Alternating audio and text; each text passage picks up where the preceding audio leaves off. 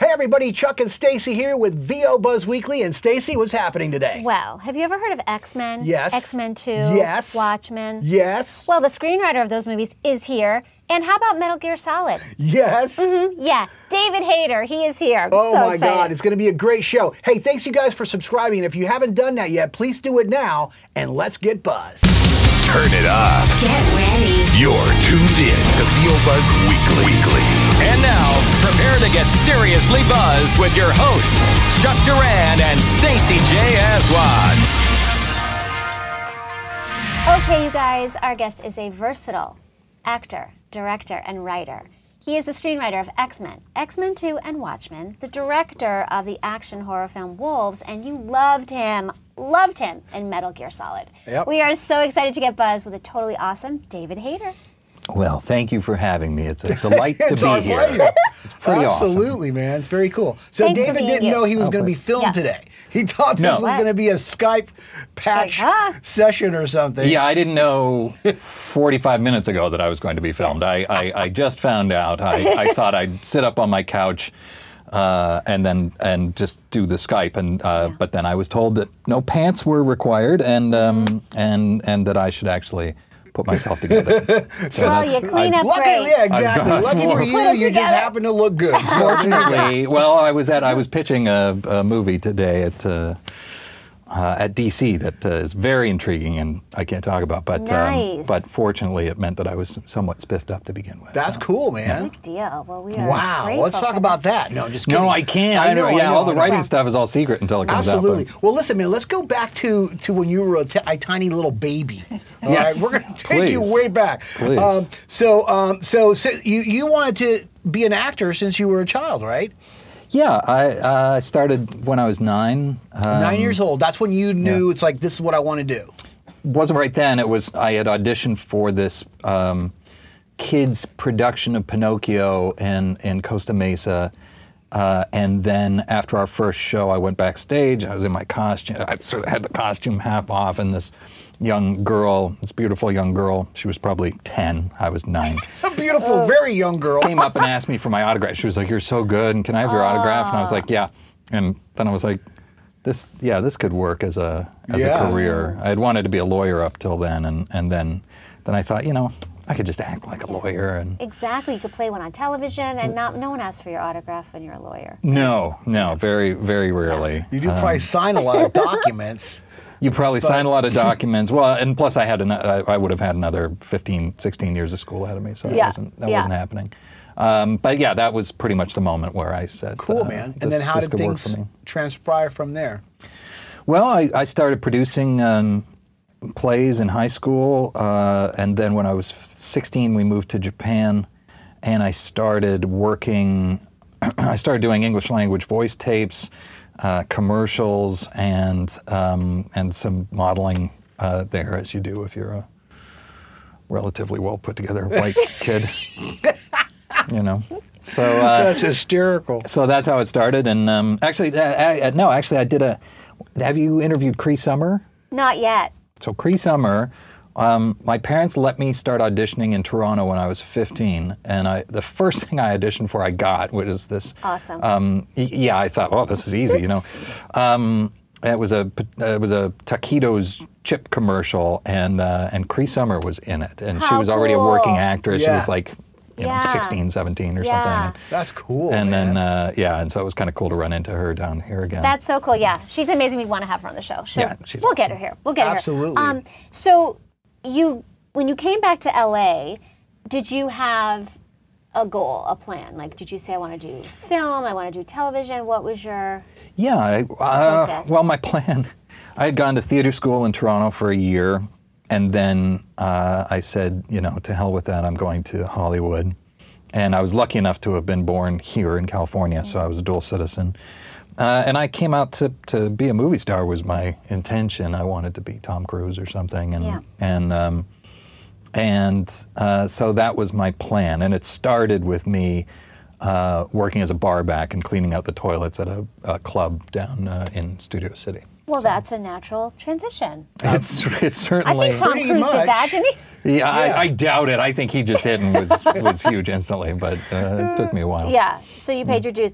I did. So what would you consider your break in voiceover in the U.S.? What was like that gig that you went, ooh, okay, this is happening?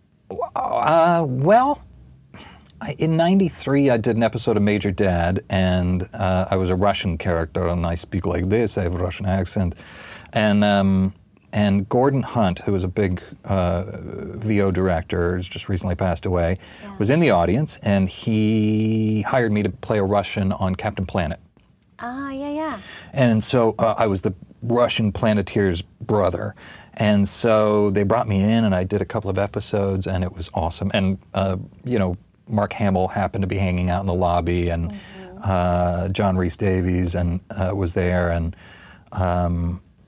I thought that's pretty cool. And that's how it started. That wasn't my big break. I mean, I guess Metal Gear would have been my big break.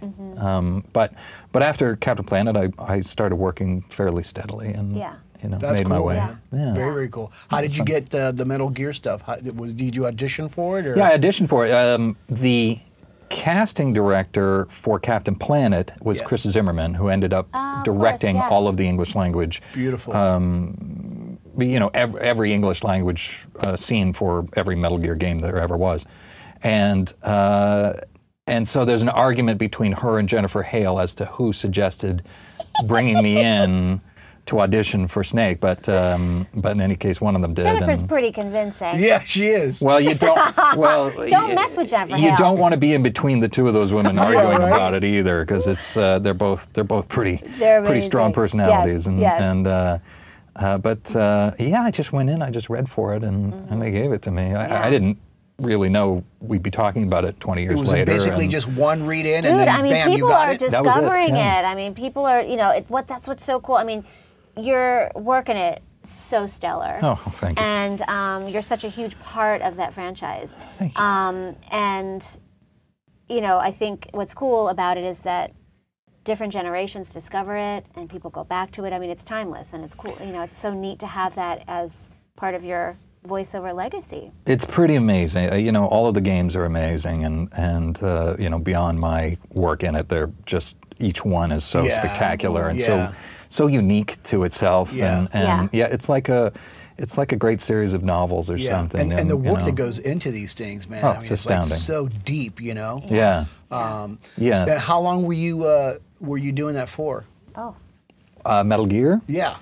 Metal Gear. Because that's a big giant franchise, been around for. Yeah, I did. I started in '98, and then I did 9 games over the next 12 years or so. Wow. Yeah. That's It's cool, a good man. long time. It was a great run. Yeah, It was it's a nice. amazing. That's beautiful. Yeah, and so especially for a sort of a one-off audition that I never really expected to go anywhere. Yeah. I mean, it really. I mean, beyond the writing. Yeah. I was fortunate enough to have a big break on the writing side as well and be able to do those things. But I'm so much better known for Snake, and I've got fans all over the world. Of course, it's very very cool. Yeah. So check it out, man. There's a lot of guys and gals out there that really, really want to break into the video game industry. Well, and that's because it's the greatest job in the world. Is that? Probably because it's one of the greatest True jobs in the story world. there. But the thing is that, and I know this from experience, a lot of them don't really know what it entails to be a professional video game voice actor in an actual big video game. So tell us, since you've been there for such a long time, what does it entail? Like a regular session day, you're going in, how long are you working for? Do you lose your voice sometimes? What happens? Sure. Yeah, it depends on the game. A lot of games are, if it's a fighting game or something like that, you might just do kicking noises, punching noises, and do a few call-out lines and some impact sounds, and that's it. But that's the easy side. That's the very easy side, and those jobs are obviously great. Although they're it's one day and you're out. Right. Tough to make a living off of that. Now, Snake, for example, when we did the first game, took us about 10 days, and or maybe it was about a week, 7 days. And the final game I did, Metal Gear 4, took us 9 months. Wow. So, and that would be 4 hours a day, a 4-hour session in a day. And then... How many days a week? Well, probably 3 or 4 days a week. Okay. There would be days off here and there, and they do try not to strain your voice, but it's a lot, but that particular job was the greatest job in the world because I would just sit there and they just bring in amazing actor after amazing actor because I always asked if we could do the scenes together. A lot of times. Awesome, because you don't normally get to do that. No, a lot of times you don't. So when I do Star Wars: The Old Republic, for example, those lines are all, there's branching lines, there's all these things, and you just have to do them individually and as if you were talking to somebody, but you're not. And it's like, I can't believe you'd say something like that, and it's like they didn't say anything. So that requires some acting. But on Metal Gear, they'd bring in Christopher Randolph or Jennifer Hale or, Phil Lamar or, these amazing people. And you just do a few hours with them, doing scenes and knocking it back and forth. And it's really fun. And yeah, it can be grueling. I never really lost my voice. There's a story, I threw up on the mic once. Literally? Yeah, literally, because they save all the action and impact sounds for me for the end of the game. Yeah. And, so because that really does sort of kill your voice. And Snake, in Metal Gear 3, you'd spin him around and around, and then you'd come out of the patch-up screen and he'd throw up. So I had to make throw-up sounds. So I was like, and typically I go in after lunch because I write in the morning. So that went terribly wrong. Yeah, but I'm hoping that was the take they used because Probably it was a beautiful so. U87. Yeah. We need a backup mic Hanging in there the. with stuff. Some spectacularly wow. expensive mic, and then I was cleaning it up, and they're like, David, you don't have to do that, and I'm like, yeah, I really do, and. So You're committed. Your performance is so authentic, David. I love committed. that. Yeah, and then I do so, and I also play King Shark on The Flash. Yeah. And he's got this voice like this, and you have That's- to growl and do all these things, yeah. and he doesn't talk much, thank God, but the last episode I did probably 45 minutes, and then my voice was shot. I couldn't speak at all. For how long? It was about 2 days. Yeah. So, So and what then do you I do when came that back. happens? You lose your voice, what do you do?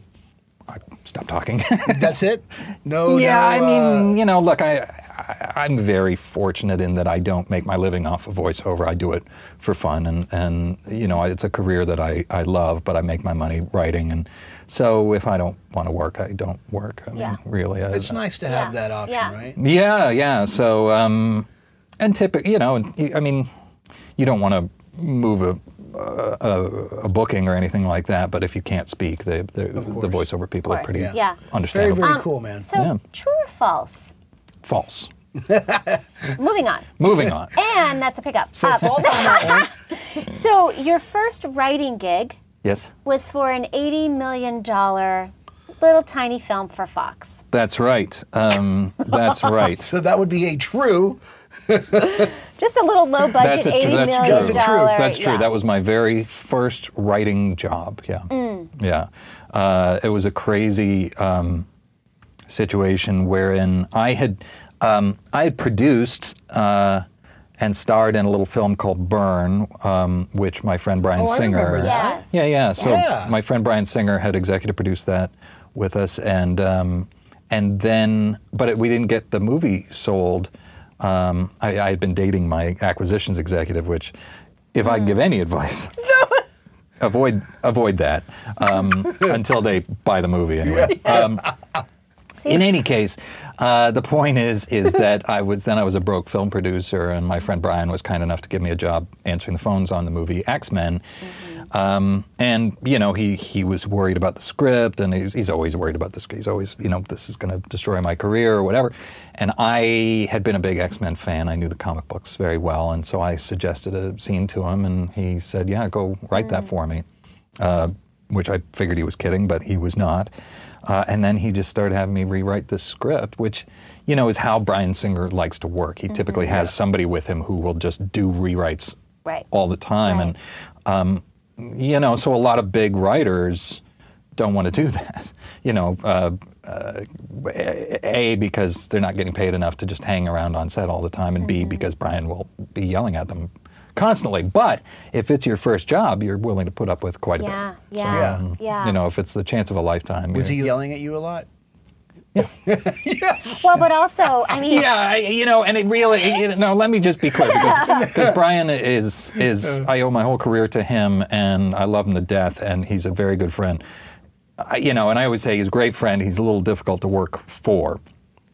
But most friends are, by the way. Yeah. So as friends are, thing, and well, but also he's a brilliant director, and he's 10 steps ahead of everybody on the set. It's just like Jim Cameron. He's like, why aren't you catching up with me, sort of thing. And so, it would be harsh at times, but it's just a part of his process. And I think, if I were to go back and do it now, it wouldn't affect me. Yeah. At the time I was a little sensitive about it, but well, now but you have experience as a director, so you. Well, now I yell at people. Exactly. But I mean, but the writing role and then the directing. I mean, you can probably even better appreciate now having your own directing credits what that encompasses and the high stakes of that for someone. So absolutely. And no, I went back for more yelling, and the movie did well, and the second movie did even better, and so cool, man. It was all worthwhile. Yeah, I was telling Stacy earlier that I've actually never met anybody who's written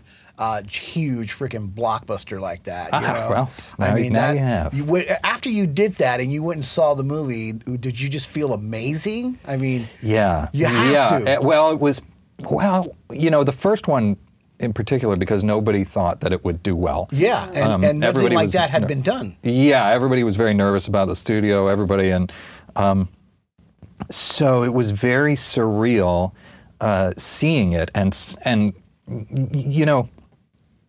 all the people that have worked on blockbuster movies that you meet from now on will tell you, Steven Spielberg can't look at Raiders of the Lost Ark and say, oh, what a perfect movie. He just looks and he's like, this is horrible. Wow, I can't believe we let that happen. Right. It's just like everything you did, you can see the edges of the set in your mind. You can see all the takes it took to get to the model blowing up in just the right way. It's amazing. You can't appreciate it in the same way that other people appreciate it. So, I watched the first movie and I'm like, it's like a home movie that Bryan and I made. And I can see, there's a moment where Hugh Jackman hits the snow, and I remember the snow had melted, and so it's just potato flakes and like cushioning, and you can see it in the thing, but I can really see it. And it's hysterical. So yeah, it was something else. Well, the first time I saw it was here at a press screening, so it wasn't a real audience. It was sort of industry people and press. But a little anecdote about that. We went, and I went with my friend Adam Duritz, who's the singer for Counting Crows, and there was a huge amount of people, and he didn't want to be out with everybody. So we walked to the front of the line and just were rapped on the window.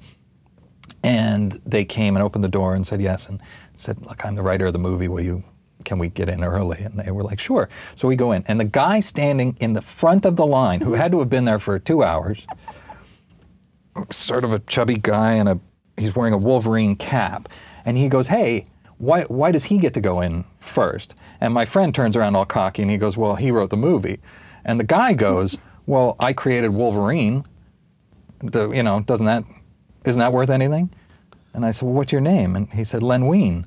And I was like, yeah, then you can come in with me. You can. And so this was the guy, the comic book creator who created Wolverine, was first in line for this weird press screening. So we all went in, watched the movie, and it's an industry crowd, so nobody really reacts. And I was like, I don't know. And I asked Len, and he was like, yeah, it's good. Yeah. Then I went to Toronto, and I saw it for the second time. And we're watching it. And the audience is dead silent. And I turned to my friend and I was like, is everybody just bored to tears? And he goes, dude, they're not bored. And then he was like, yeah, they're really into it. And I'm like, I don't know. And and then Wolverine's trailer hits that tree, and he goes flying out through the windshield, Yeah, and yeah, flies, yeah. 15 feet, and lands on the thing. Yeah. And the whole audience just flipped out Wow. and started cheering, and I was like, and that was the moment where I was like, I wanted to cry. I didn't because I don't have any feelings left, but I've been in Hollywood for too long. But but had I had feelings, I'd have been really moved. If you, Man. well, it's a very wonderful, unique opportunity. You've had some really amazing opportunities. Absolutely. Well, hold on. I want to talk about 2. That was 1. Yeah, Let's talk okay. a little bit about We're 2. talking about every because single thing. because now you've been through it, okay? Yeah, and now yeah. here comes, and it was a success. Yeah. So here you go now with like X-Men 2. Right, now it'll be Yeah. easy, right? And now it'll be easy, right? Yeah. Got this. But No. No. Then we started putting together X-Men 2. It took 6 months to make my deal, and it was just a huge hassle and all this pressure, and I almost didn't do it. Yeah. And I called my agents, and I was like, I think maybe I shouldn't do it. And they said, David, this movie is a guaranteed hit. Totally. Do you know how often you're going to get that in your career, that you're going to write a movie that you know is going to be a hit from second one? Yeah. I was like, you're right. And so we closed it, and I worked on it for about a year, and then unfortunately I had to go to Australia to work on another show right when they went to shoot, so I wasn't on set for that one. Yeah. But that one, I asked Brian. The first movie is just all set up. It's all, here's what the X-Men are, here's why they have powers, Right. here's why their names are so crazy, here's why we don't wear the yellow spandex, blah, Yeah, blah, yeah. blah. I asked him on the second movie, I was like, do we have to set up all that stuff again? He goes, no, now we just assume everyone's seen the first movie and we just hit the ground running. And that's what we did. And so then I wrote the opening Nightcrawler attack on the White House. Yeah. Sort of inspired by that feeling. We're just going to literally hit the ground running and go. And So cool, man. So good. It really,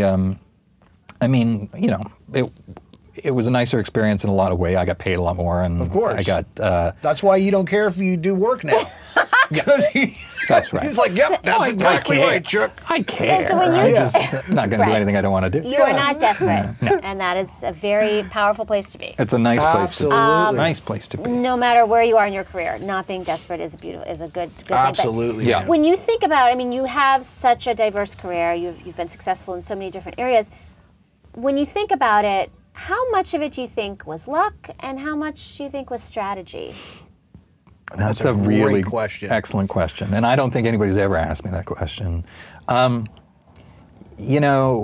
always say that, taking that job answering the phones on X-Men and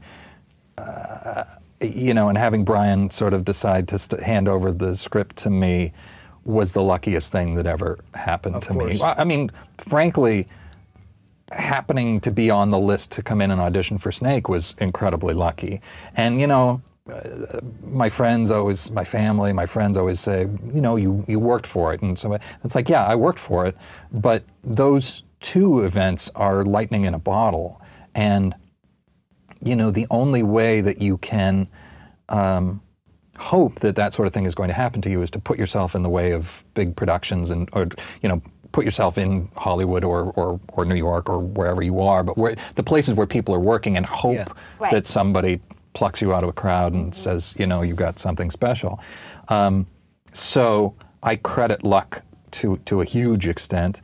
But once Brian started having me write the script, and when we started, it was illegal. I didn't have a writing deal. What I was doing was not legal. And I then started to strategize very seriously about how I was going to survive this and then hopefully get some sort of credit, or be able to translate that into, I was hoping that I'd get a job staffed on a TV show or something as a writer. Right. Something Build like on that. Yeah. So once that luck hits, you want to make sure that you have some sense of strategy, that you have some sense of how the business works and how you're going to manipulate events to your greatest benefit. Yeah. Yeah. So it's really for me anyway. It was a real combination of both. You know, to say that I got hit by lightning and became the writer of the X-Men is half accurate. I got hit by lightning, and then I did 13 months of just like, you know, in the work that I did, in the relationships I built with the studio, in the, you know, surviving the power plays between the executives and right. Yeah. you know, it was And the it was a fact lot. that you got the opportunity, but you were able to step up to the plate and perform the task. That's also very helpful. Because Yeah. if you weren't able to do that, they would have been like, yeah, never mind. Yeah, no, totally. Go back to answering phones. Yeah, totally, and I would have. Well, that concludes part 1 with David Hayter. Very, very cool dude, So I must cool, say. yeah. We're going to be back next week with part 2, so check it out. Yeah, make sure to join us then. And also keep up with us on Facebook, Twitter, and Instagram. We love you guys. Thanks for watching. And just remember, you always have time for a little buzz. Come on, come on, come on and get buzzed with us. Don't just listen to VO Buzz Weekly. Watch the show in stunning HD video at VOBuzzWeekly.com, on their YouTube channel, or on the app. VO Buzz Weekly is sponsored by Chuck Duran's Demos That Rock. The voiceover demo producer to the stars is now available to you. Visit demosthatrock.com and take your voiceover career to the next level. See you next time. And remember, you always have time for a little buzz.